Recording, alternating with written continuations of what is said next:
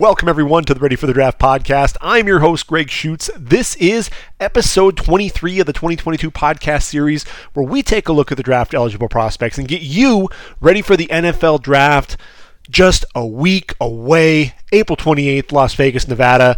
And look, because we are so close to the draft, really what we're trying to do is cram 6 podcasts into 6 straight days, positional breakdown, taking a look at really where do we see these prospects coming off the board in each day of the draft. Yesterday, we took a look at the quarterbacks and the running backs. Today, it's all about the receivers and the tight ends. And look, if the last couple of seasons have been any indication, we're going to be seeing over 30 wideouts come off the board. And, this is also a deep tight end class. So we could see as many as 15, which would be the most since 2019, coming off the board. If you include the fullbacks and H-backs, then you're possibly even looking at 17, which would be the most in the last 6 seasons. So we've got a lot of ground to cover, so let's just jump right into things, and let's start with this wide receiver class, shall we? I think when you look at the receiver class, you're going to obviously compare them to seasons past, right? And so last year you had Ja'Marr Chase, number 5 overall, a guy who didn't play in the COVID shortened season and ends up having a stellar season there with the Bengals and just absolutely just set the league on fire. You had Devontae Smith with the Eagles, really had a solid season there. Jalen Waddle with Miami. Now that he's got Tyreek Hill there, I think you're going to see some good things there for the Finns. Kadarius Toney battled some injuries, but then Rashad Bateman, Elijah Moore, Rondale Moore, guys that really started coming into their own as the season continued.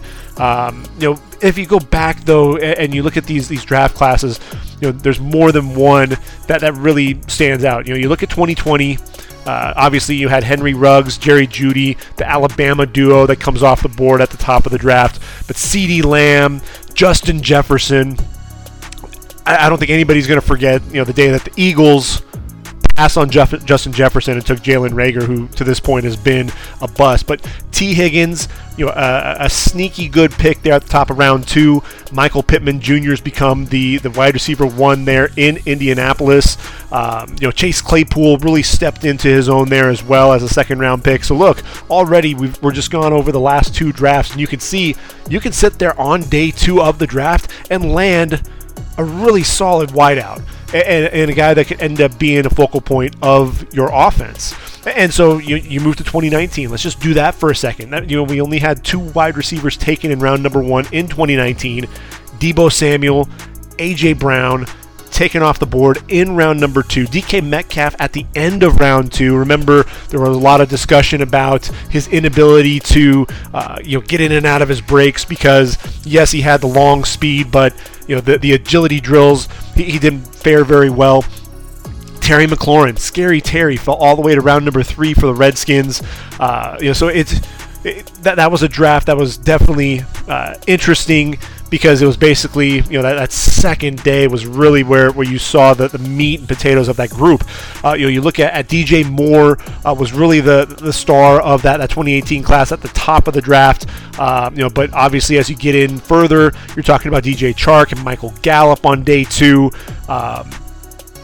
So that draft, in terms of the receivers, Marquez Valdes-Scantling fell all the way to round number 5. Out of South Florida, people weren't really talking about him. We saw him emerge. Russell Gage ended up signing a contract with the Bucs to be their number 3 wideout. He was taken in round number 6. Braxton Berrios, the Jets' unsung hero, if you will, the cult following, at the end of round number 6. And then going into 2017, that's where you had Corey Davis, Mike Williams, John Ross coming off the board in the top 10. There's a little bit of a drop-off after that, but that's still a draft where Cooper Kupp taking number 69 overall. So again, we're going to be talking about some receivers at the top of this draft. And, I think the last couple of drafts, we've seen guys really emerge. Ja'Marr Chase is one of those, but Justin Jefferson is another guy. But pay attention to the guys on day 2, because there are some names in there that you need to get to know, because those are going to be guys that, look, fantasy teams, everyone's going to be jumping on them and wanting to really go after some of these rookies. So when I look at round number 1, my number 1 wideout is Drake London. If you follow my podcast, you know I'm a big fan of Drake London. It's not just because I went to USC. It's because I watched every game this guy's played. And he was a 2-sport star, also played basketball. And what was crazy, his development from his sophomore to his junior season, he decided to focus solely on football, and you really saw a difference in the way that this guy played the game. The hunger and his ability to attack the football, this guy just would not be denied going after the football. In his first 2 years combined with the Trojans, 72 catches, 1,069 yards, and 8 touchdowns. Now through just 8 games, because he broke that ankle Halloween night, I should say, against Arizona, 88 receptions, 1,084 yards, 7 touchdowns. And here's the thing. He was USC's offense. So teams were going out there. They knew that number 15 was going to get double-digit targets, and yet nobody could stop this guy. He was well on his way to a Biletnikoff Award had that injury not taken place. And I know the argument is look, the guy's just slow. And he's not going to be able to win, vertically. But here's the thing, and what I really appreciate about Drake London's game, because that's not his game. He's not going to be a guy that's going to win vertically, necessarily. But what you are going to have is a guy that's going to go up and attack the football. This guy is the premier contested catch receiver in this draft. He's going to attack the football in the air, much like he does coming down with the rebound. And the nuance with his ability to get in and out of his breaks, he's a basketball player. A lot of that lateral agility, you see that out of Drake London. And so I'll get off my soapbox. I know we've got a lot of receivers to cover, and I'm spending a lot of time talking about my number 1. But look, he's the guy that I'm going to pound the table for time and time again. So I had to show some love there for Drake London. Look, this is a guy who I think could go as high as number 8 to the Falcons. I think there's a good chance that the Falcons go, if they don't go quarterback, if they don't go Malik Willis, that they need a receiver. They need a receiver desperately. Well, we talked about that as we were looking at whether or not they would go with the quarterback yesterday. And when Olamide Zaccheaus is your leading receiver, returning receiver, that you're in some trouble. And that's not really a slide on Olamide Zaccheaus, but he's more of a role player, a guy that's going to be playing out of the slot. You want him to kind of be more of your number 4 or number 5 option in your passing game, not a guy who's going to end up being kind of your number 1 target. So that's really the biggest concern there. And so I think Drake London can absolutely be come off the board there at number 8. I don't think he gets past the Jets, though. I think this is a guy who's going to end up being a top 10 pick, and we'll see where things go from there. Number 2 with this receiving class, I'm looking at Garrett Wilson, and this is a guy, look, he's so smooth, so athletic. I don't think anyone was expecting him to run as fast as he did at the combine, but Garrett Wilson steps out onto the field, 6 foot, 183 pounds, ran a 4.38 40. This is a guy went over 1,000 yards as well, 70 catches, 1,058 yards, 12 touchdowns. A guy who is just so smooth and so sudden coming in and out of his breaks. Another guy who's very, the body control when he elevates and attacks the football in the air. Excellent hands, tremendous body control along the sideline as well. Garrett Wilson, I'm looking at him. I think Atlanta is also in play for Wilson.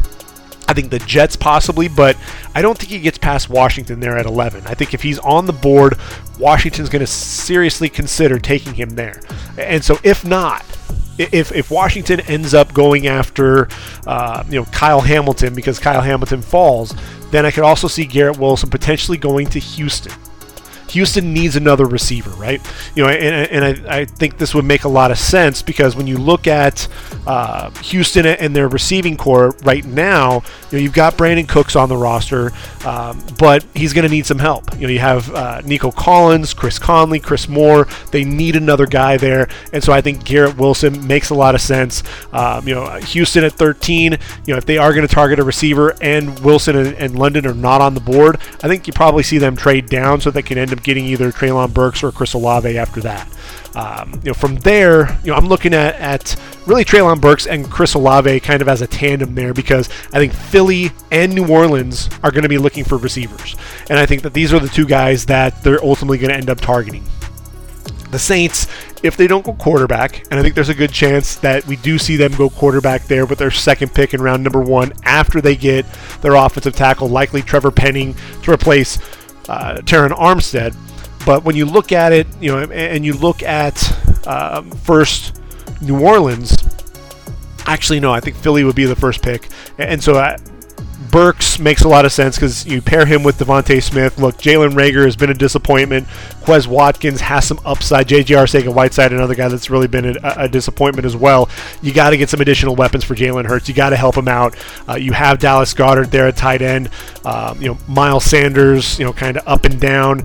But you got to get those weapons for Jalen Hurts. And Treylon Burks is a guy that, the 50-50 balls, if London is the premier contested catch guy, this is the 50-50 ball master, a guy that's able to get vertical down the field as well. And look, he ran that 4.55 40 at the combine, but he plays a lot faster, a guy that's going to get over the top. I think there's some deceptive speed there. Quick acceleration, getting to full speed, even though the long speed may not necessarily be there. I think this is a guy that is definitely going to help Philly out. And then Chris Olave, another guy, look, he ran that 4.26 unofficial, really turned some heads. At 6 foot, 187 pounds, ended up being a 4.39 40. But look, 35 touchdowns in his career. All the guy does, like they say with Chris Carter, is catch touchdowns.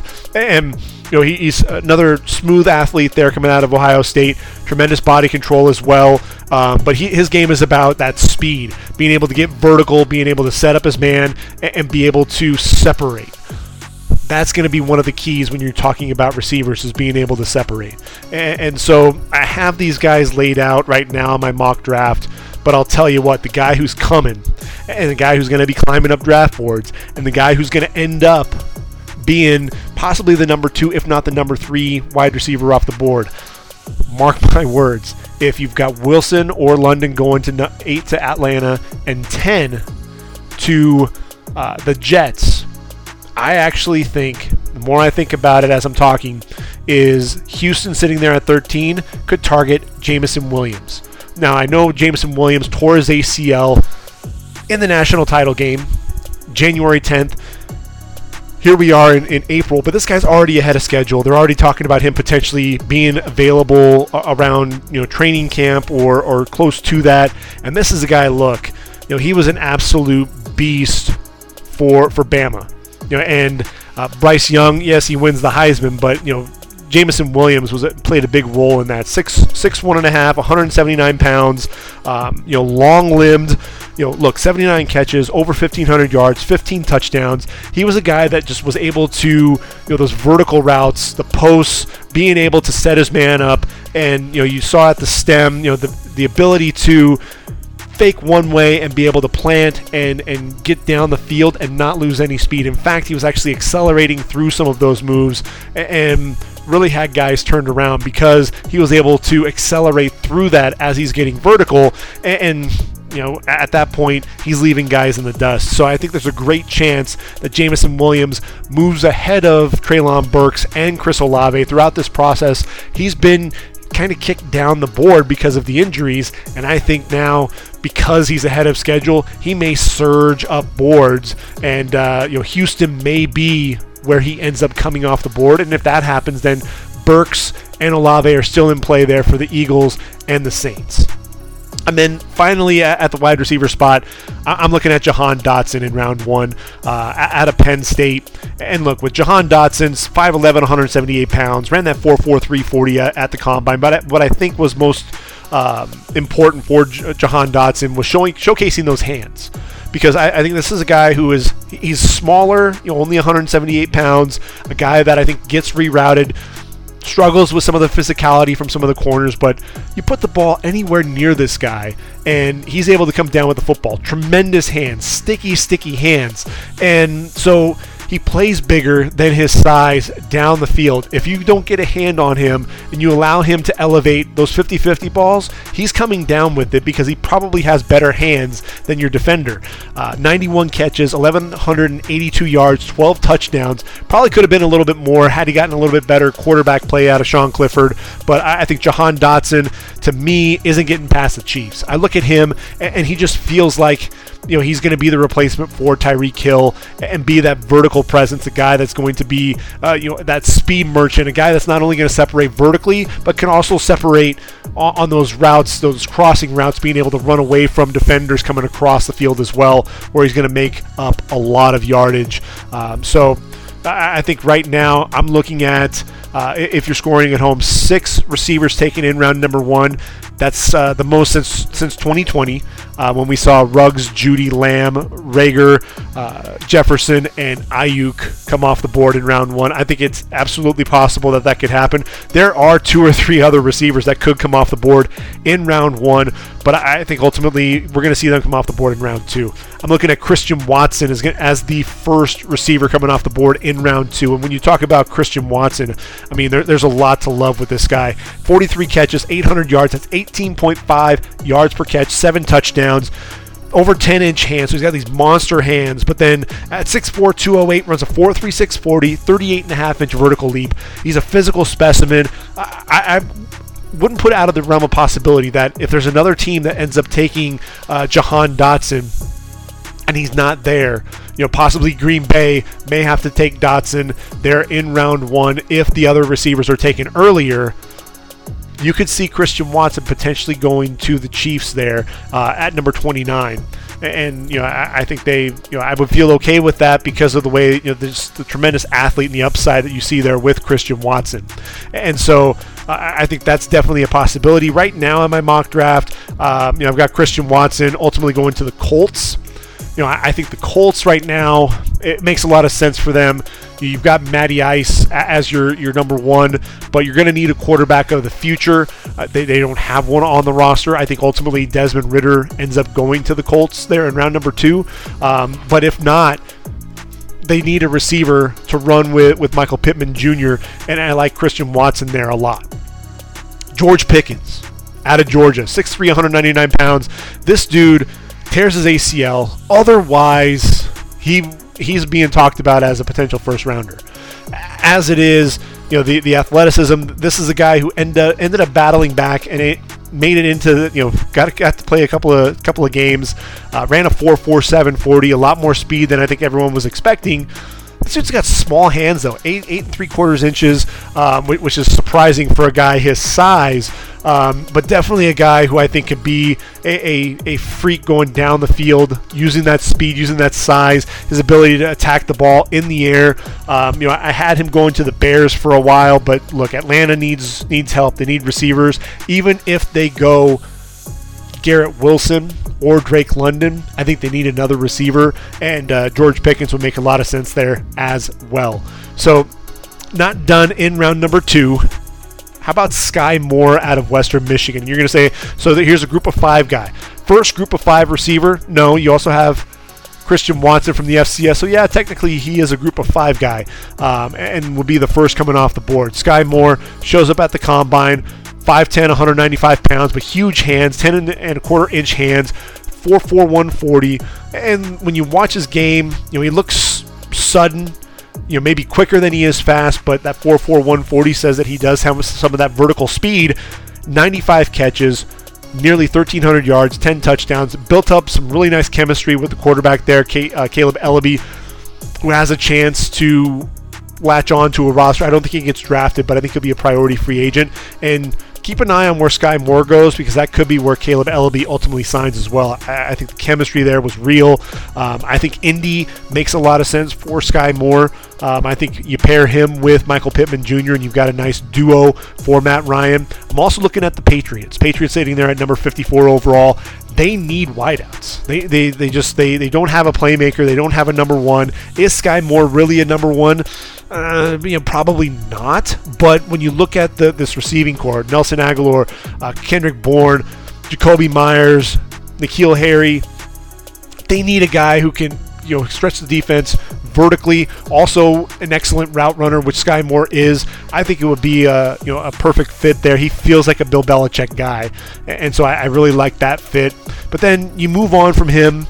There's John Mechie that's sitting out there, another guy who tore up his knee, torn ACL, but all the guy has done for Bama the last couple of years is just produce. And that's one of the things that you just have to continue to talk about is, 96 catches, 1,142 yards, and 8 touchdowns just this past season alone. 5'11", 187 pounds. He's probably running in that 4.3 to low 4.4 range. Had he run at the combine, another guy who seems to be ahead of schedule with his injury, I'm looking at him towards the end of round number 2, and the Buffalo Bills sitting there at number 57 overall. I had him going to Atlanta at one point. If Atlanta wanted to take a second receiver, I could definitely see that happening. But the Buffalo Bills, they need one more receiver, right? I mean, you've obviously got Stephon Diggs, Gabriel Davis, but he's going to give you a different dynamic. John Mechie's going to be a guy that's going to be able to stretch you vertically, a guy that can stretch you horizontally as well, and is going to open up some of those for Stephon Diggs and Gabriel Davis. Emmanuel Sanders, Cole Beasley, some of these sudden guys. You need to have those guys to really complement your top wideouts. So I think that makes a lot of sense there. Give Josh Allen yet another weapon down the football field. Round number 3, the talent doesn't stop there. So when we're talking about round number 3, the first guy in my mind, I think the sweet spot is Jalen Tolbert out of South Alabama. And with Houston, if they don't go with the wideout in round number 1, then I think sitting there in round number 3 at 68 overall, Jalen Tolbert makes a lot of sense. 6'1", 194. The Giants are sitting there one pick above them at 67. They could use another wideout. I think Jalen Tolbert could potentially go there. The Jets, the Lions, they're also sitting in that area. Even the Jaguars at 65, not out of the realm of possibility that they would take a receiver as well. But what you have with Jalen Tolbert is a guy, look, he's a bigger receiver, 10-inch hands, and 4.49 40. So he does extend the field down the football field.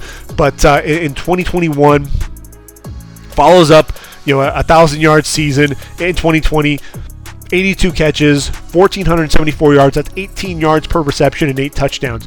You look at him, he's one of the bigger receivers, and so you're not thinking about him as a vertical threat, but this dude has legit speed getting down the field, a guy that's going to be able to go up and high point the football as well, use those big mitts to just haul in those footballs over the corners.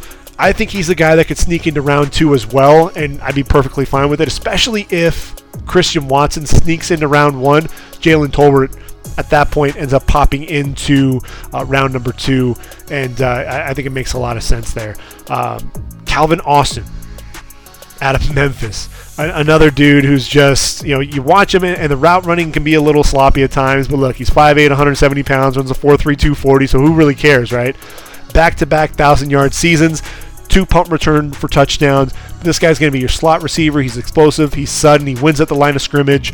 So he's a lot of fun to watch. If you haven't gotten to watch Calvin Austin play, he's definitely just a bundle of energy. And I'm looking again, Atlanta Falcons, they need receivers. And so I think if you get a bigger receiver, whether it's in round 1 or round 2, then they'll probably take a pass rusher if they go receiver in round 1. Possibly a quarterback, but I think really if they pass on a receiver in round 1, on a quarterback in round 1, I don't know that they're going to go quarterback at that point. I think they'll be satisfied with Marcus Mariota. Maybe they go with a quarterback late, but I don't know, all signs just seem to point towards them going after a quarterback, right? I mean, Marcus Mariota, I think, is the perfect bridge quarterback. I think that's why Arthur Smith jumped on him right away after the Matt Ryan trade, bringing a guy who he's familiar with, a guy that can end up teaching their next quarterback. And then round 2, if you take Malik Willis in round 1, round 2 you go George Pickens, let's say, and then Calvin Austin in round 3. You've solidified that passing attack to some degree. I would say they probably triple up and take another receiver later on as well, but I think you're off to a good start there, and then you can start targeting some of the other positions as well. So Calvin Austin, though, man, a lot of fun to watch. Just explosive. And we're going to stick with another smaller receiver there in round number 3. How about Wan'Dale Robinson? And if the name sounds familiar, yes, he did play at Nebraska, but then he moved to Kentucky for his final year, and man, did he just blow up. He was Will Levis's favorite target there, 5'8", 178 pounds, And the thing that is a little scary about Wan'Dale is not only is he's not that big, but then he also has these short arms, 27 and 5/8 inch arms. So he's got the short arms. The dude reps out 225 like it's nobody's business, but with those short arms, us guys with longer arms, man, you got a lot more, a lot further for that bar to travel, right? Runs that 4.40 at the combine. I mentioned all the production, over 1,300 yards and 7 touchdowns for the Wildcats, and I've got him going to Cleveland. And when you look at Cleveland, what do they need? They need some wideouts, right? I mean, they've got Amari Cooper, you've got Donovan Peoples-Jones, but Jarvis Landry's not there, at least right now. Rashard Higgins is not there as well. Anthony Schwartz, kind of your vertical threat guy. But, you're going to need a guy who can be reliable as a pass catcher. And so that's why I think this makes a lot of sense with Wan'Dale Robinson. Staying in round number 3, I look at Khalil Shakir, and I feel like Khalil Shakir is Amon-Ra St. Brown all over again. And the reason why I say that is, they've got similar body type, 6 foot, 196. You watch him at the combine, run similar times, although, Khalil Shakir, I think Amon-Ra ran, 4.51, and Shakir ran a 4.4 340, but it's all about route running, body control, the hands, and the run after catch. And so I think those are things that really speak to me for both of those guys. They have some of that return ability. And then when you look at it, 77 catches, over 1,100 yards, 7 touchdowns in his final season there on the blue turf in Boise. I think it makes a lot of sense. And I'm looking at Dallas for Khalil Shakir. I think when you look at what the Dallas Cowboys need, obviously, we know Amari Cooper's gone, Cedric Wilson's gone. You lose one Boise State Bronco, you bring in another. So you've got CeeDee Lamb, Michael Gallup. Yes, he brought in James Washington, and really he needed a change of scenery leaving Pittsburgh. But man, I think you bring in Khalil Shakir, he instantly becomes that number 3 receiver for Dak Prescott. I think it makes a lot of sense. Is it a year or a round too early? Look, Amon-Ra St. Brown came off the board in round 4. I think everyone was surprised. Could we see Shakir come off the board in round 4? Sure. But I think with the depth of this class, I think we're going to end up seeing guys targeted a little bit earlier. And so I think Khalil Shakir comes off the board in round number 3. Continuing in round 3, this is crazy. Another receiver in round number 3, and this is David Bell out of Purdue. 6'1", 212 pounds. Another guy, he wasn't overly fast at the combine, in terms of the ran a 4.65, so not very explosive. But this guy's exceptional with his route running, the intermediate routes, tremendous hands, tremendous body control, fights through contact. I think that's another thing that, a hallmark of his. 1,000-yard season as a freshman there. Then he has the COVID-shortened season, but then comes back with another 1,000-yard season, 93 catches, 1,286 yards, and 6 touchdowns. Developed some chemistry there with Aiden O'Connell, the quarterback, a guy that we could be talking about in next year's draft. 6'1", 212, like I said. I look at him. I think Jacksonville can make some sense, especially if he ends up falling to round number 4. But I think if he stays in round 3, then I'm looking at Detroit. And the reason why I think he'd be a good fit in Detroit, he brings some of that physicality and toughness. You've got DJ Chark, you've got Amon-Ra St. Brown, Josh Reynolds, Khalif Raymond. I think this is just another guy that just fits Dan Campbell's personality. I think it would make a lot of sense locking up David Bell there at the end of round number 3. And one final guy in round number 3, and that's going to be Alec Pierce. And I'm glad that Alec Pierce stayed healthy this year and got to showcase truly the type of receiver that he is. He's 6'3", 211 pounds, and I've got San Francisco there at 105 taking him, but we're going to talk about Alec Pierce here real quick before we talk about why he's a fit for San Francisco. Ran a 4.4 140 at the combine, 40.5-inch vertical leap, and that's one of the things that you definitely saw with him and Desmond Ridder. The deep ball ability, his ability to stretch the field, red zone option as well, being able to elevate and attack the football. I want to see a little bit more in the route tree. I think because he was just running really one type of route a lot of times there for Cincinnati. But dude is absolutely explosive. 17.5 yards per catch in his career there for the Bearcats. And reason why I'm looking at San Francisco, obviously you've got Deebo Samuel, and Deebo put the contract talks on halt. But I think ultimately that does get done. You've got Samuel, you've got Ayuk, but Deebo, he'll attack attack you in a multitude of different ways, but if you're able to put in Alec Pierce, a guy that's going to be able to stretch you vertically, I think that opens up the game for Samuel, Ayuk, and George Kittle, attacking the middle of the field. And this is a guy that can end up obviously being another red zone weapon with Deebo Samuel. Gives you just more versatility and more options in the passing game. Not to mention you have Elijah Mitchell there at the running back spot. So I think at the end of round number 3, look, San Francisco, I think they do need a receiver, but they can wait and get a guy there at the end of day 2 and be super happy. And look, they've had really good success taking receivers on day 2. They could do that one more time. Round number 4. Now we're getting into day 3. Now we're going to be seeing some of these receivers that may not necessarily have made that impact at their school, but guys who I think will be able to transition to the next level and be productive. In round 4, actually my first receiver coming off the board. If you just looked at his numbers there at UCLA, you wouldn't be all that impressed. But Kyle Phillips, 5'11", 198 pounds. This was a dude in the All-Star games. Guys just couldn't cover him. And he's one of those guys that reminds me a little bit of Cooper Kupp in the way that he runs his routes. Like 5'8", 4'5", 40, but he's sudden off the line. He knows how to set you up with his route running. This is a guy who's going to end up being a number 3 wideout at the next level for a long time. And look, he had 59 catches, 739 yards, but he had 10 touchdowns. So a guy that definitely has a nose for the end zone. And I'm looking at Baltimore.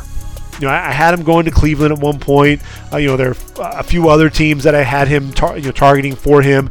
But when I look at Baltimore and I look at their receiving core, they've got Rashad Bateman and Marquise Brown. We know that Sammy Watkins is gone, but then you've got Tylan Wallace, Miles Boykin, Devin Duvernay. You're waiting for some of these guys to really step up. James Prochet is on the roster as well, but I think you get this. This guy who's going to come in and be a possession receiver there for Lamar Jackson. I think he's going to end up turning into one of his favorite targets, and they're not going to be able to get him off the field. So I like Kyle Phillips there in round number 4, and coming off the board 119 overall. Continuing in round number 4, Tennessee sitting there at 131 overall. And I think Tennessee is going to have to target at least one wideout. Obviously, the Julio Jones experiment did not work in Tennessee. You got A.J. Brown. You have Nick Westbrook. But a lot of question marks after that.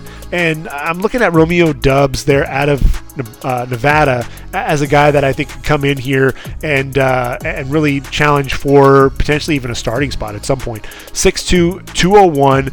Has 10-inch hands, so some big hands there as well. Back-to-back 1,000-yard season and 20 touchdowns over the last 2 years as well. Catching passes from Carson Strong in that trio, along with tight end Cole Turner, who we'll be talking about here in just a little bit.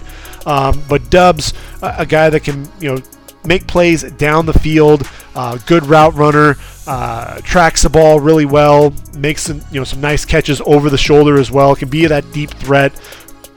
So I think he fits with what Tennessee wants to do offensively, so I think that makes a lot of sense there.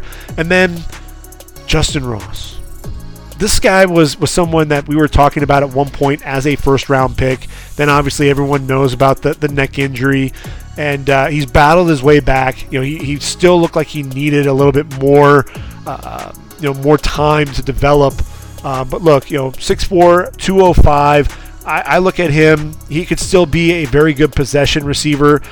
He's not all the way back from the injury, I don't think. But, when I look at him, I don't think he's getting out of the 4th round. This is a guy who's just an intelligent receiver. And Pittsburgh sitting there at 138 overall, one of those compensatory picks. And when you look at Pittsburgh's receiving core, you have Chase Claypool and Deontay Johnson, obviously. But Juju Smith-Schuster, James Washington, Ray McCloud, all gone. So you're going to have to replace those guys. And when I look at Justin Ross, I think he could be a guy that can come in there and play a role similar to what Juju Smith-Schuster was bringing to the table. If he can show what he looked like as a freshman, he was one of the freak athletes as a true freshman. And I'm really hoping that he can return to some of that form because, man, he looked like a guy who was destined to be one of the first receivers taken in this year's draft before, obviously, the injuries. Round number 5, Bo Melton out of Rutgers.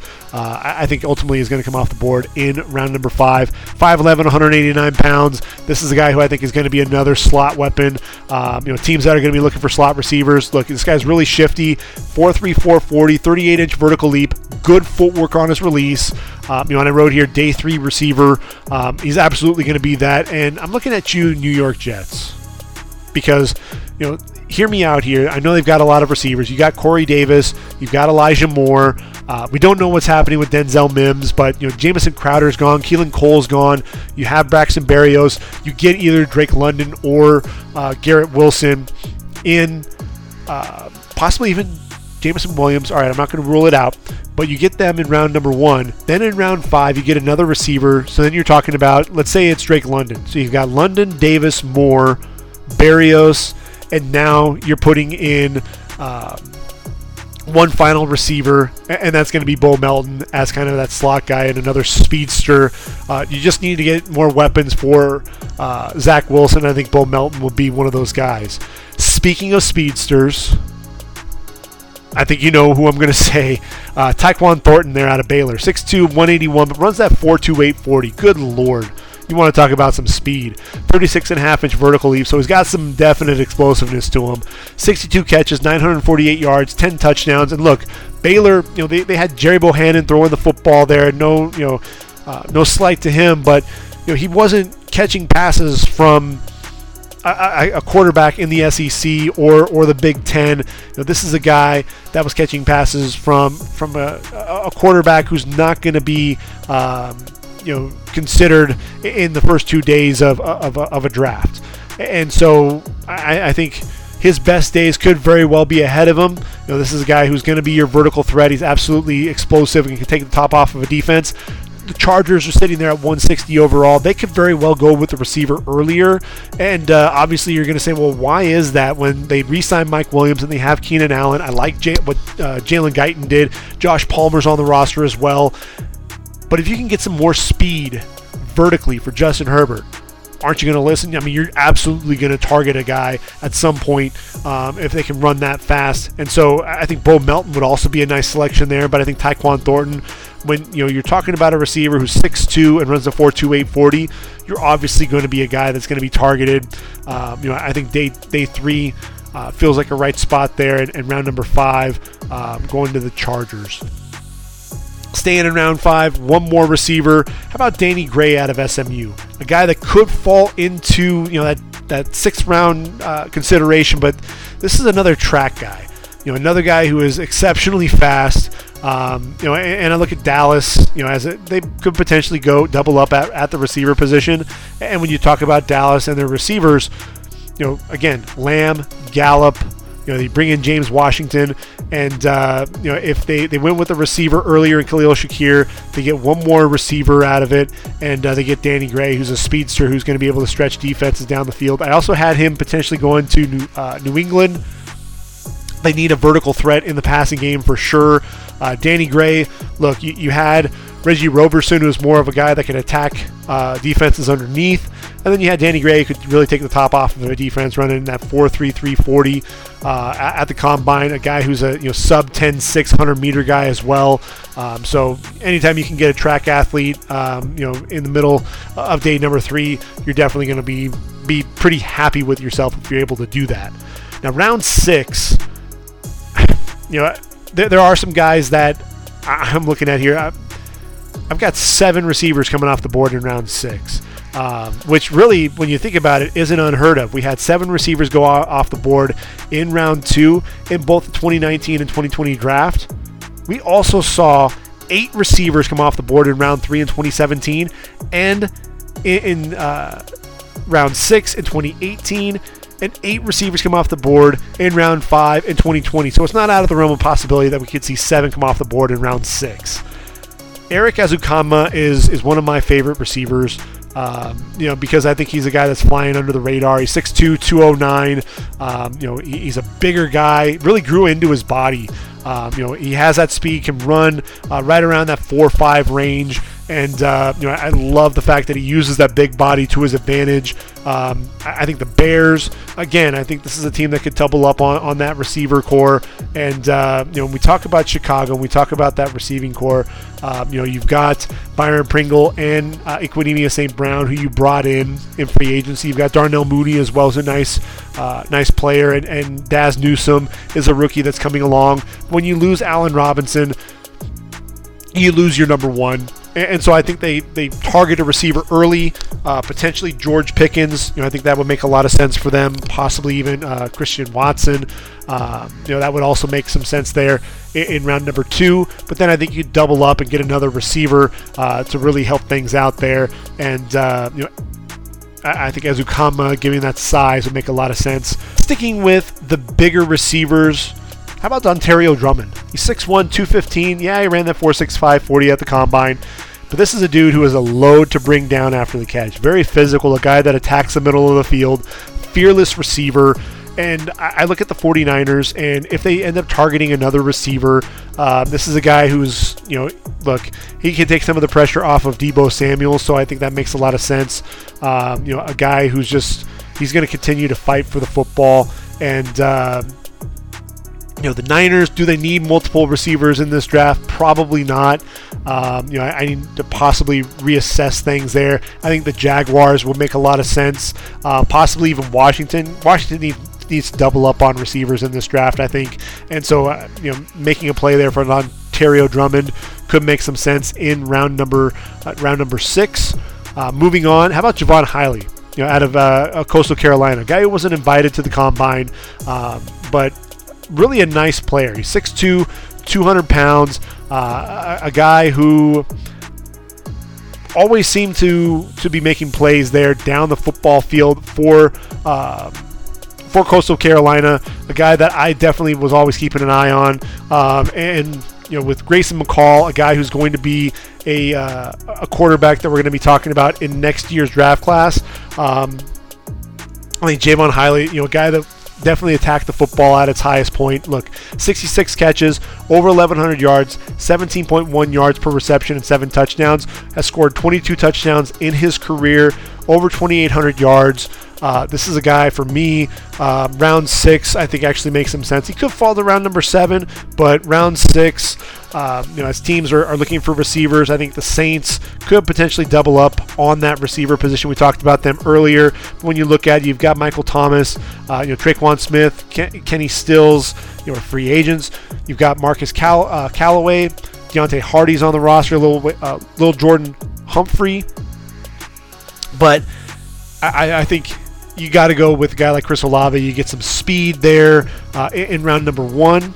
And then in round number 6, you can target a guy like Hiley, a guy that's going to be more of a possession receiver, but a guy that has that size and can attack the football when it's in the air. Another savvy receiver, and a guy that wasn't invited to the combine, but like I said, the savviness, the ability to attack the football, excellent route runner. I'm talking about Emeka Emezi out of NC State, 6'2", 212 pounds. Houston needs receivers. I mentioned that earlier, so I think they're going to end up doubling up at the receiver position. And when you look at Emeka Emezi, he reminds me a lot of Jacoby Myers, another guy that's coming out of NC State. And 60 catches, over 800 yards, 6 touchdowns, has 19 touchdowns in his career. The guy that just does a lot of the little things, and such an intelligent receiver. He could end up potentially getting drafted a little bit higher, but I think 6th round just feels right to me. Another guy that could get drafted higher is Kevin Austin out of Notre Dame. 6'2", 200, ran a 4.39 40, a 39-inch vertical leap. But this was a guy who missed all of 2019 for violating team rules, had 2 left foot surgeries, so he missed most of 2020.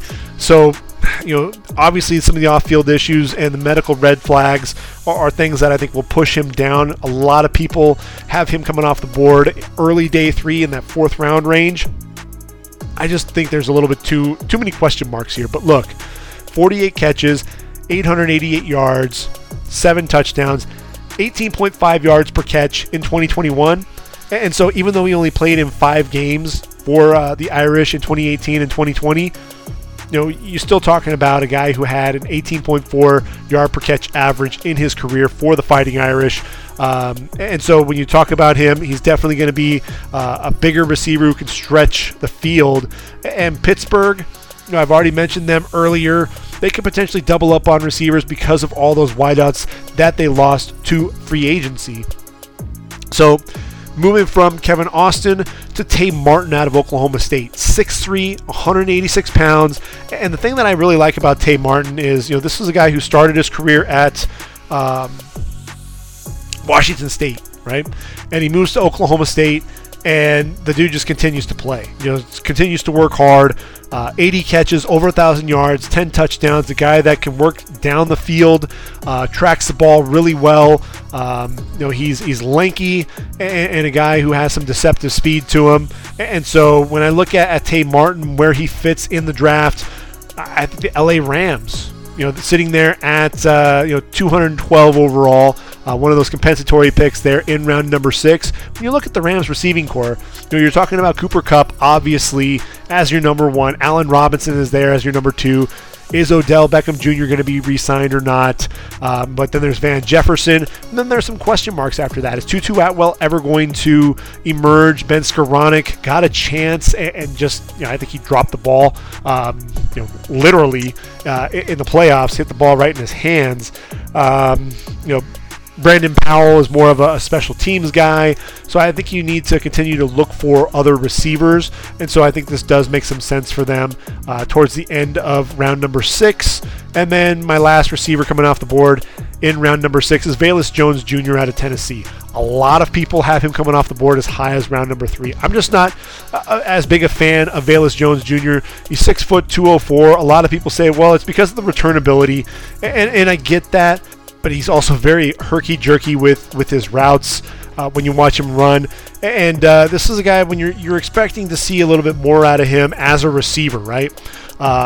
Prior to this season, look, at USC, just 36 catches, 347 yards, and a touchdown. Played there his first 4 seasons. And, his biggest year was in 2018 as a sophomore, 24 catches, 266 yards, and a score. Moves to Tennessee. In 2020 as a grad transfer, gets another year out of it in 2021, and made the most of it there. 62 catches, 807 yards, and 7 touchdowns. But really, it is going to be the returnability with him because he does have that speed. Has 2 kickoff returns for touchdown, average 24.4 yards per kick return, and 15.1 yards per punt return there for the Vols in 2021. So I think. You're basically drafting a specialist, and I don't know that you necessarily want to take a guy that early. I think round 6 to me actually makes a lot of sense. 4.31. I just don't know how much you're going to get from him in terms of productivity as a receiver. And it's like I look at the Rams and you look at Brandon Powell, returner, a guy that was able to make an impact as a return man, but he's not much of a receiving threat. So that's really why I've got Velus Jones penciled in where I have him. And I'm looking at Arizona. I think the Cardinals, they have DeAndre Hopkins and Rondale Moore. Greg Dortch is on the roster as well. But I think, adding some of that returnability there, it means that some of these other receivers aren't going to necessarily have to drop back. And I think Velus Jones will be a guy that can end up being a kick returner, punt returner there for the Arizona Cardinals. Which takes us to round number 7. And I've got another 5 guys coming off the boards here. So if you're doing the math at home, 6 in round 1, 4 in round 2, 6 in round 3, 3 in both the 4th and 5th rounds, 7 in round 6, and 5 in round number 7 for a total of 34 receivers taken, which would be the exact same number of receivers that were taken in 2021. And in round number 7, I'm looking at Jalen Nailor out of Michigan State. And ran a 4.5 40 at the combine, 5'11", 186 pounds. But this is a guy, in the last 2 years, 19.2 yards per reception and 10 touchdowns for Sparty. And so when I look at Jalen Nailor and I'm trying to figure out where he makes sense coming off the board, I think I look at Jacksonville as one of those teams that could use his ability to make plays down the football field. We haven't talked about their receiving core. They've got Zay Jones and Marvin Jones and Jones and Jones. And obviously Christian Kirk broke the bank with that $18 million per year contract. Laviska Shenault there as well. Then you get a guy that can stretch the defense a little bit and make plays down the football field in Jalen Nailor. Josh Johnson is another receiver that I'm looking at in round number 7, the guy out of Tulsa. And Josh Johnson, have him penciled in right now, coming off the board. Let's see, going to Kansas City. And when I talk about Kansas City, I think obviously they're going to double up on that receiver position, could potentially triple up.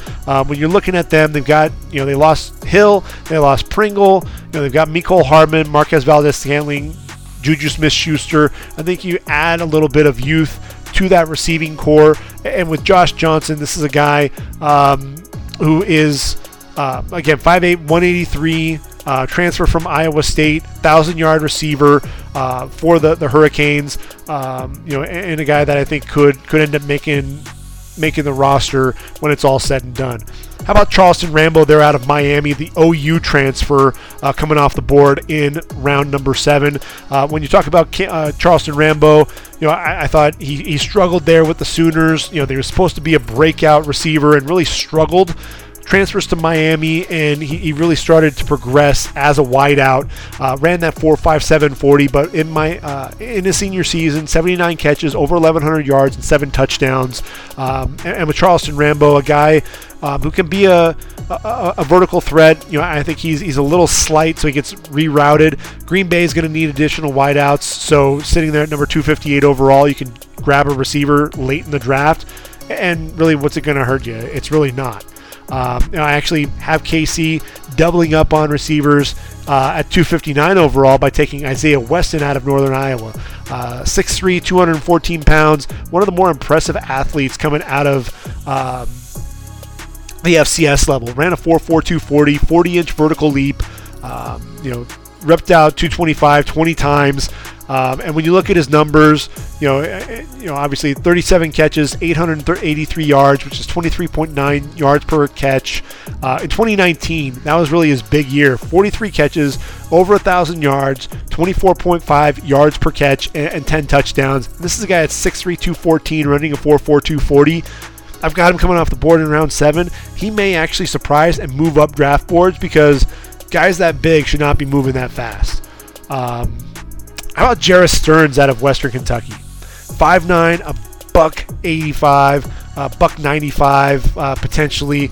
And when I look at him, I mentioned the Chargers earlier. I think this is a guy that could be a weapon in the slot. And look, he was Bailey Zappe's target at Houston Baptist. They moved together to Western Kentucky. And look, at Western Kentucky, the dude caught 150 balls. I mean, can you imagine that? 150 catches from Bailey Zappe. 1,902 yards, 17 touchdowns. The dude just seems to always get open. I would have loved to have seen him show up there at the Combine and show what he could do. But definitely a guy who I think is deserving of a roster spot. And a guy, he feels like a Bill Belichick guy too. I say that a lot about some of these guys, but he's one of those guys that I think could fill that role that Danny Amendola and Julian Edelman played. But I've got him coming off the board to the Chargers. Look, another slot weapon there for Justin Herbert. And then coming off the board at the end of the draft, Ty Freifogel coming, as Mr. Irrelevant, number 262 overall to the Niners, 6'1", 204. And look, Ty Freifogel, it's a curious case of Ty Freifogel. 6'1", 204, ran a 4.53 40 at the Combine, 39-inch vertical leap. And it's really a tale of two seasons, right? 37 catches, 721 yards, that's 19.5 yards per catch, and 7 touchdowns in the COVID-shortened season. There's a 3-game stretch where he just was dominant, looked like the best receiver in all of college football. 7 catches, 142 yards and a score against Michigan, 11 catches for 200 yards and 2 scores against Michigan State, and then 7 catches for 218 yards and 3 touchdowns in a losing effort against Ohio State. Absolutely ridiculous. So when you're scoring at home with that, the average per catch, 20.3 against Michigan, 18.2 against MSU, and then 31.1 against the Buckeyes. Just absolutely dominant performances. Then 2021 hits. Obviously, Michael Penix Jr. battled injuries. quarterback play there with Jack Tuttle. Really struggled. Just 46 catches, 512 yards, and a score. Teams really honed in and kind of took him away. Didn't have another receiver on the opposite side that could really take the pressure off of him. So I think he's a guy that people are wondering which receiver you're going to get. I think this is a guy who's going to surprise at the next level. I think he's a really good athlete, and a guy, if he can return to that form from 2020, I think teams will really be happy with what they're getting there. So then that takes us to the tight end position. And obviously, when we talk about tight ends, we've seen at least one tight end come off the board in the last 5 years, with the exception of 2020. The average, we've seen anywhere from 12 to 16 tight ends come off the board over the last 5 seasons. That's averaging right around about 13.8. So, talking about right around 14 tight ends, and I mentioned 15 coming off the board with this draft class, and I don't have anybody coming off the board in round number 1. I think Trey McBride is the closest, and there's a chance that we could see Trey McBride come off the board in round 1, but I'm not holding my breath there. I think there are a lot of other positions that really right now are deeper that could end up pushing him down. And when I look at him, I look at Trey McBride, I think Washington could definitely target him, but I'm looking at Green Bay sitting there at number 59 overall. They need another tight end. They've got Robert Tonyan there, but Mercedes Lewis definitely getting old in the tooth. You get a guy who's going to be that pass catcher for you down the football field. 6'4", 246 pounds, ran in the 4.5s at his pro day there at Colorado State. And look, his senior season, he was the offense for the Rams. 90 catches, 1,121 yards, and a score. Excellent hands, a guy that was a go-to weapon, does a great job shielding defenders from the football, a guy that can attack the seam, a guy that's really a good route runner, knows how to separate from guys at the last minute, make catches, and a really sound blocker. He's the most complete tight end in this draft, and he's right now the only tight end I have coming off the board in round number 2. Round number 3, I've got three tight ends taken here, and so I'm looking at Greg Dulcich as my number 1 tight end to come off the board in round number 3. And so I think the Giants are a team that I could definitely see targeting Dulcich at number 81 overall, the pick that they got from the Dolphins. When I look at the Giants and the tight end group, obviously we know that Evan Engram is gone. He's moved on. They bring in Ricky Seals-Jones, but they need a receiver that's going to be a weapon. And look, Dulcich is a converted wide receiver, ran a 4.69 40. He basically did every single drill that you could do at the combine. 42 catches, 725 yards, 5 touchdowns this past season. And look, he's a weapon, a guy that's going to stretch the defenses. He's a willing blocker, needs to improve, and I think you saw that, as he moved into 2021, much better blocker than he was in 2020. So I think if I'm the Giants, I look hard at him in round number 3. Isaiah Likely out of Coastal Carolina, another tight end that I'm a really big fan of. And, I'm looking at Tampa sitting there at number 91 overall.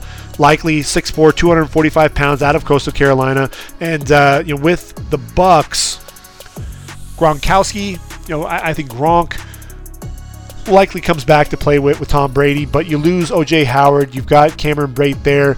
This is going to be another guy that's going to be able to stretch defenses for Tom Brady and really whoever's going to be playing quarterback once Brady finally decides it's time to hang it up for good. But likely, dude, speedster extraordinaire. What I was so impressive about him in 2020, he was battling this ankle injury, and it was like the Chanticleers tried to get him the football early in games before that ankle would really bother him. Still ended up with 30 catches, 601 yards. That's 20.5 yards per reception and 5 touchdowns. 2021, he was the guy that was flying under the radar. And then that 99-yard reception for a touchdown against Arkansas State really put him on the map on a national level. 59 catches, 912 yards, 12 touchdowns. He's going to be a guy that you're going to be putting out, and put in the slot, and going to be a vertical weapon. And I think Tampa, that'd just be another nice weapon in their arsenal. Jeremy Ruckert is the other tight end that I have coming off the board in round number 3. 6'5", 250 pounds.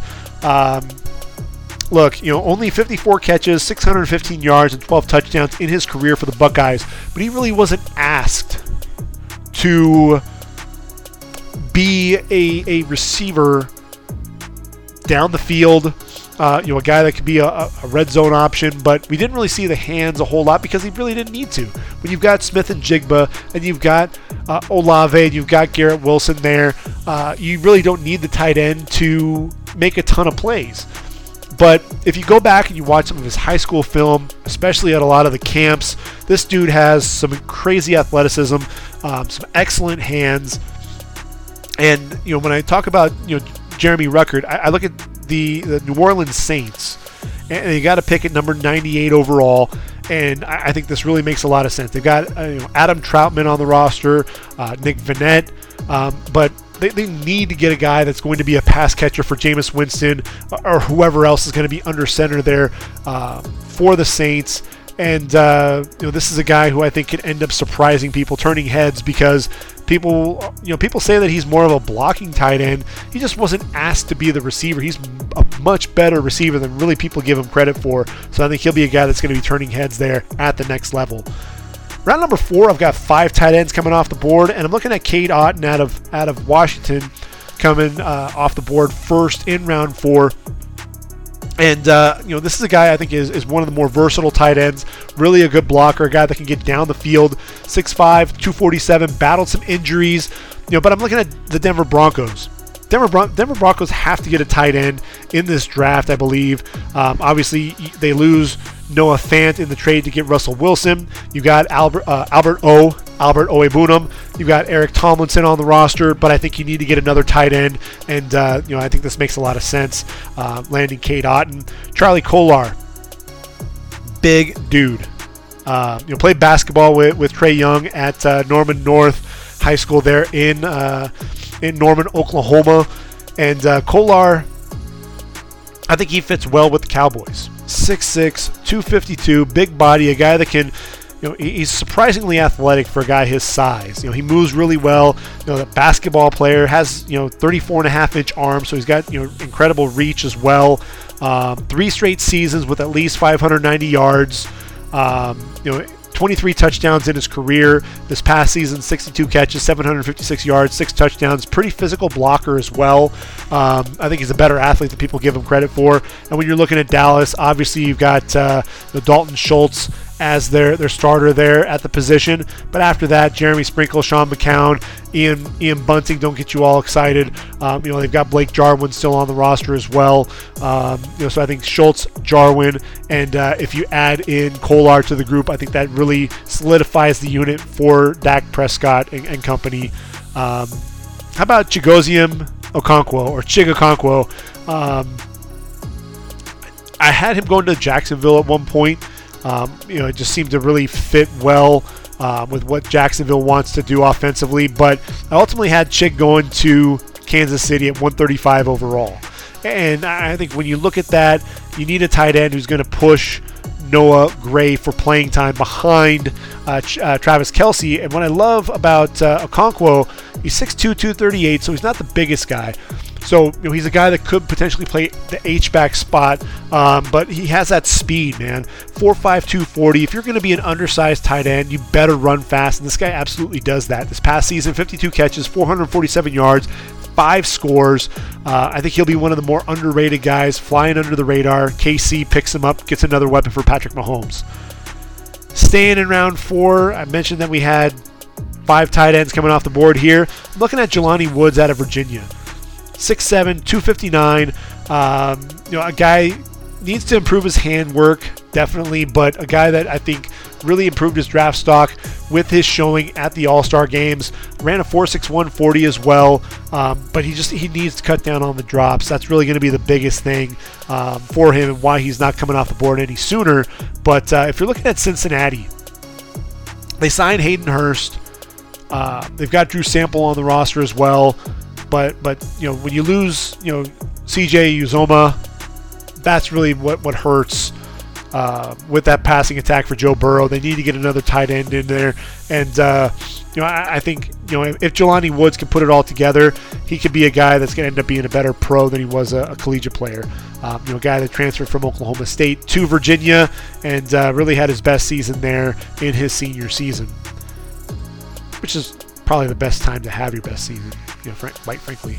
But at 143 overall, Tennessee Titans, they need a tight end desperately, don't they? I mean, they ever since they lost Jonnu Smith, they've been looking for tight ends. You've got Anthony Firkser, Michael Pruitt, Ryan Izzo. Entering the offseason, all of those guys were free agents. And so I think Tennessee, they're going to continue to look for for additional weapons for Ryan Tannehill or whoever is playing quarterback. I talked about Desmond Ridder potentially being an option there for the Tennessee Titans as well. They did bring in Austin Hooper finally to kind of address that tight end group, but they shouldn't be done. They shouldn't be satisfied with Austin Hooper, Jeff Swaim, and it looks like Ryan Izzo did re-sign as well. But I wouldn't be satisfied with that group. I think they do need to get another tight end, and I'm looking at a guy by the name of Jake Ferguson at a tight end. Out of Wisconsin, plays tight end.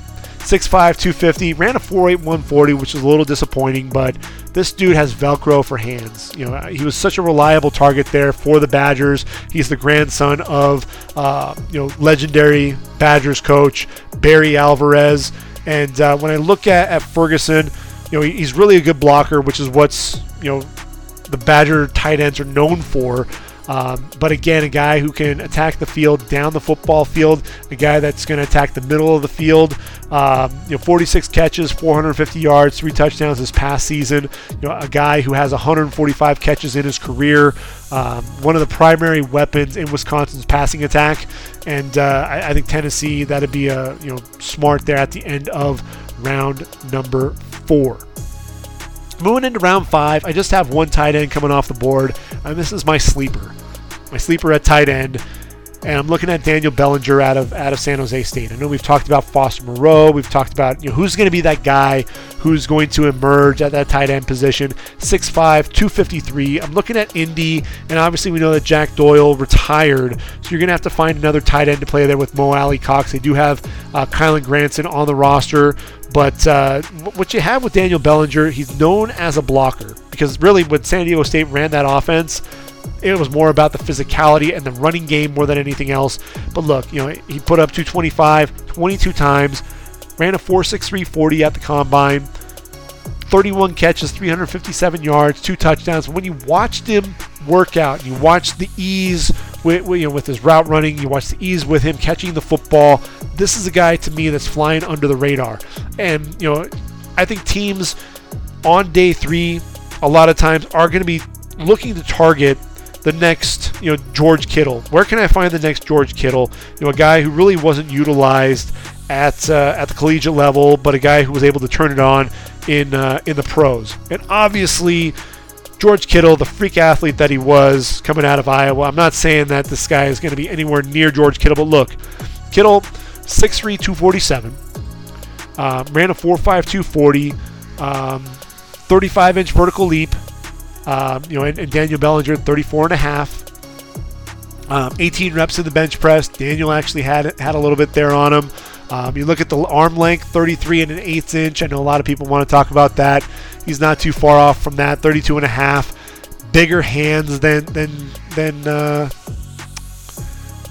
Kittle, but where Kittle really has him is that 4.5 240 versus Bellinger with the 4.63. But again, you're talking about a tenth of a second there. And when I look at Bellinger, he could be that guy. Am I saying that he's going to be? Am I saying he's going to be the next George Kittle? No. But I think this is a guy who's flying under the radar. I've just seen some signs out of him that just make me think that, hey, Daniel Bellinger, there's a shot that this guy could end up being a more productive pro than he was in college. And, I use George Kittle as the example because in his career, George Kittle caught just 48 passes, 737 yards, 10 touchdowns. The big key, though, and really what should have triggered everyone, 15.4 yards per reception. And I think that's really the telltale sign. Just 22 catches, 314 yards, and 4 touchdowns in his senior season there with the Hawkeyes. So, there are a lot of similarities there. So, again, you're trying to kind of grasp at straws, but I think Daniel Bellinger is going to be my sleeper. I may get killed for that. I may think people say that I'm crazy, but I don't know. I'll be curious to see how this pans out. Round number 6, I don't have any tight ends coming off the board in round 7. Which ironically enough, we didn't have any in 2021 either. But I've got 5 coming off the board in round 6. That's never happened in the at least not in the last 5 years. We did see 5 come off the board in the 5th round in 2017. But when I look at this draft class, I think you're talking about guys 3, 4, 5, 6. Those are the rounds that we're really going to see tight ends come off the board. I'm looking at Jacksonville at 180 overall at the top of round number 6. Grant Calcaterra out of SMU. This is a guy who retired from the game there at OU. Ultimately decides he's going to come back, gets a clean bill of health. Plays with the Mustang, 6'4", 241, 4'6", 240. A guy who's a good vertical weapon. Still needs to work on the blocking ability. But, Jacksonville, when you're looking at that tight end spot, I think they need to get some additional weapons, obviously, for Trevor Lawrence. You bring in Evan Ingram. You've got Dan Arnold on there. Get another weapon in that passing attack. So I think there is makes some sense to go after and target Grant Calcaterra. Continuing at that tight end spot, Minnesota Vikings need another tight end. Obviously, they're sitting there at 184 overall. And when you're talking about Minnesota at tight end, what you got is Irv Smith Jr., but then Tyler Conklin's gone. They do have Christopher Herndon on the roster, but I think you need to get another tight end. And I'm looking at Cole Tucker there out of Nevada as a guy. I think a lot of people were expecting more out of him. Ran a 4.76 40 at the combine, 6'6", 246, have 41 catches, 575 yards, 3 touchdowns. When you watch him block, there's a lot to be desired. He stands straight up and doesn't get a whole lot of movement, but he's going to be really a red zone nightmare, and that's really where he's going to have his game. And Cole Tucker as that number 2 tight end there for Minnesota, round number 7, I think is pretty good value if you can wait and get him there at the end of day number 3. Then I think that's definitely a solid move there. I'm going to kind of go off the reservation a little bit. A couple of tight ends that weren't invited to the combine, but guys who I think could end up making an impact. The first guy is going to end up being Lucas Krull. And Lucas Krull is you'll know him when you see him because he's got the real long flowing locks. Definitely a tight end who's a lot of excitement. And I've got him actually targeted in round number 6 and not round 7. And I'm looking at Cleveland. I think they need to add another tight end there. Look, Krull's 6'6", 260, was a weapon there at Pittsburgh. A guy that could stretch down the seam a little bit. And when I'm talking about Cleveland, they don't have Austin Hooper anymore. They re-signed David Njoku. They've got Harrison Bryant. I think they need a third tight end, and this guy can definitely be that guy. But Lucas Krull, look, he was one of those guys that when Kenny Pickett was in trouble and he couldn't target Jordan Addison, obviously there's Jared Wayne on the roster as well, but Lucas Krull was definitely a guy that you're going to go after. Played his first couple of years there at Florida, but 38 catches, 451 yards, 6 touchdowns, big body as well. So I think, could potentially be a round 7 guy. Maybe round 6 is a round early, but I still think Cleveland, they need to target one more tight end, and Lucas Krull makes some sense to me. One name, if you're scoring at home, that I haven't mentioned yet, who at one point was thought to be the number 1 tight end in this draft class, Jalen Wydermyer. Haven't mentioned his name yet. He's 6'5", 255, out of Texas A&M, a guy who was just a receiver that was a baller. A guy that could stretch defenses, over 100 catches in his career in 3 years with the Aggies, just under 1,500 yards, 16 touchdowns. a decent blocker. But I think what scares teams away are all the drops. 9 drops in one season. That's definitely going to scare you. Doesn't have the speed that you'd like to see from, some of these other guys were exhibiting a lot more speed than Weidermeyer. He didn't stand out at the combine either when you're watching a lot of these other guys work out. And so I think his draft stock's going to drop. And if you're talking about round number 6, getting a tight end potentially of his caliber, especially with his pedigree there with the Aggies, a lot of the draft talk, the Chargers are going to need another tight end. They did pick up Gerald Everett. They've got Donald Parham on the roster. Jared Cook is gone. Trey McKitty is there. He's more of a blocker. You add another weapon there in the passing game. Jalen Weidermeyer could definitely surprise with that group. And in round number 6, I think it's worth the risk to go ahead and jump on that. And then at 221 overall, San Francisco 49ers end up taking basically a legacy. And Derek Deese Jr. Look, Derek Deese's father, Derek Sr., played at USC, was an offensive lineman there for the 49ers. Derek Deese Jr. played at San Jose State, stays in that Bay Area, 6'4", 253 pounds, a guy who played his community college ball at Golden West College there in Orange County, ends up moving to San Jose State, and a guy who was a weapon. I thought he was decent as a blocker, but really he was known for his pass-catching prowess. Long-armed receiver, 42 catches, 730 yards, and 4 touchdowns this past season. Really a guy that nobody's really been talking about at that tight end spot, but I think he's the guy that's going to end up coming off the board potentially in round number 6. And I mentioned no tight ends in round number 7, but I do have 2 fullback / H-back / potentially tight ends that are coming off the board in round 7 that we have to talk about. The first one being Jeremiah Hall, 6'1", 239 out of Oklahoma. This dude did a little bit of everything for the Sooners. He was a guy that could block for you, both as a lead blocker as a fullback and out there as a tight end.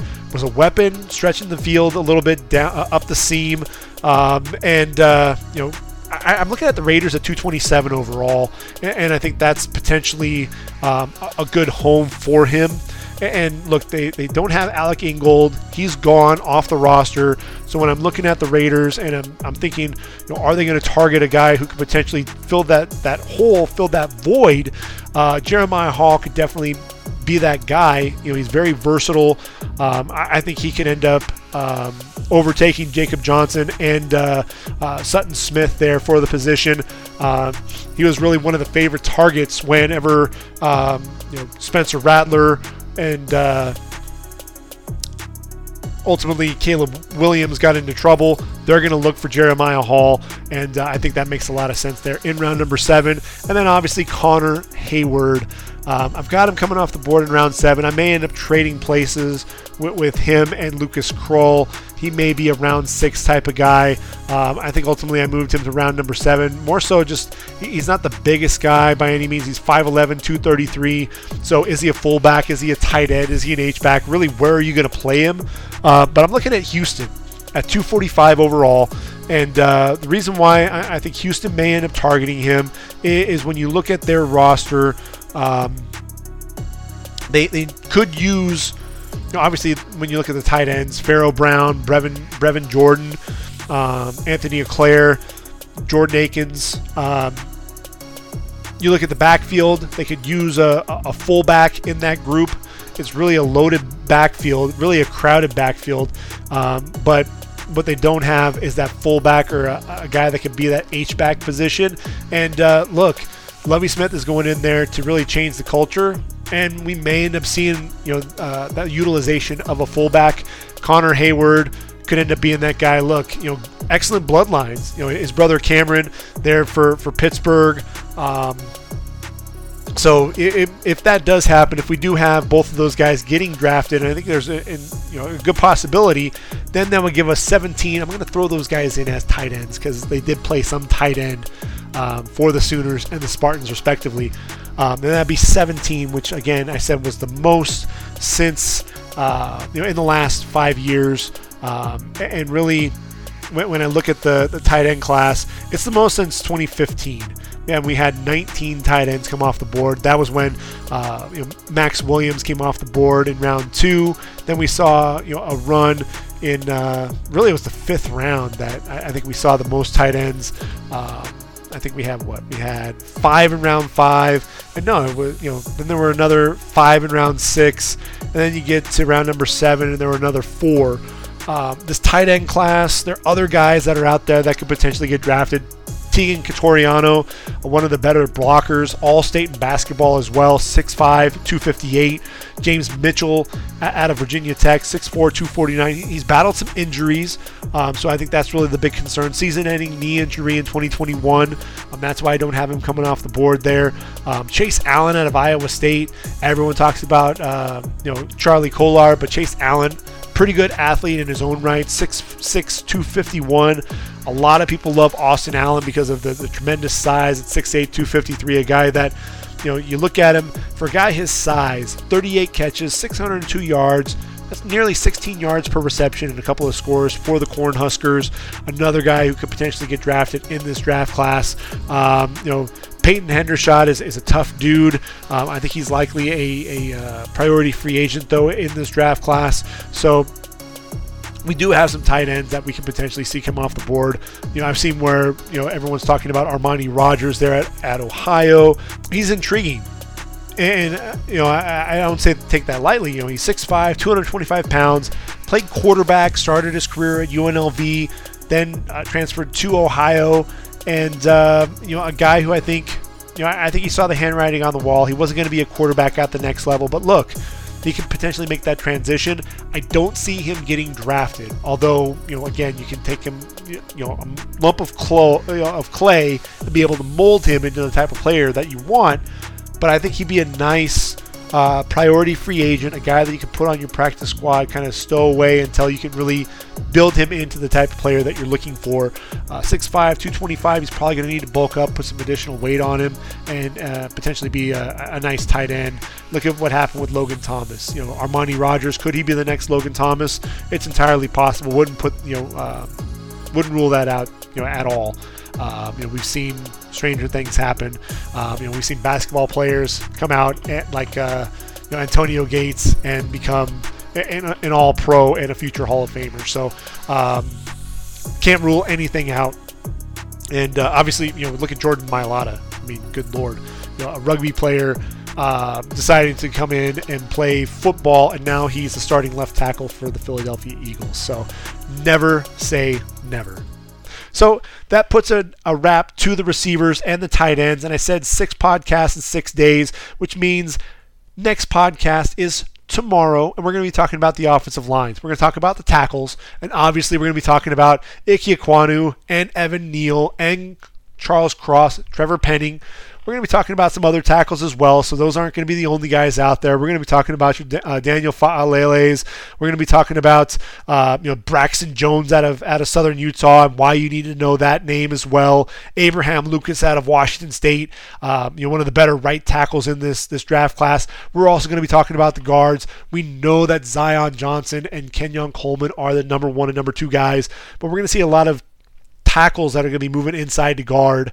So your Sean Ryans, your Darian Kennards are guys that you have to keep an eye out for. Jamari Sawyer out of Georgia as well. And then we'll talk about the pivots, the center position. We know that Tyler Linderbaum is the guy that is one of the better tight end prospects to come out in a while. But everyone was expecting Creed Humphrey to be a first-round pick. He ends up coming off the board in round 2, and everyone's talking about him as a future All-Pro there for KC, a guy that's going to be manning that position for a decade. So, stranger things have happened, but he's not the only guy at that center position. We'll be talking about a few other guys, just a couple of name drops there. Obviously, we're going to be talking about Cam Jurgens. We're going to be talking about Donovan West. We're also going to be talking about Dylan Parham, Cole Strange. Just give you a few of those names that we will be talking about. Luke Fortner is another name as well at that center spot. So a lot that we're going to be talking about, tomorrow. And then the next day, we'll flip to the defensive side of the football, talk about our edge rushers and our D linemen, linebackers, secondary, sprinkle in the specialists with the secondary to round things out.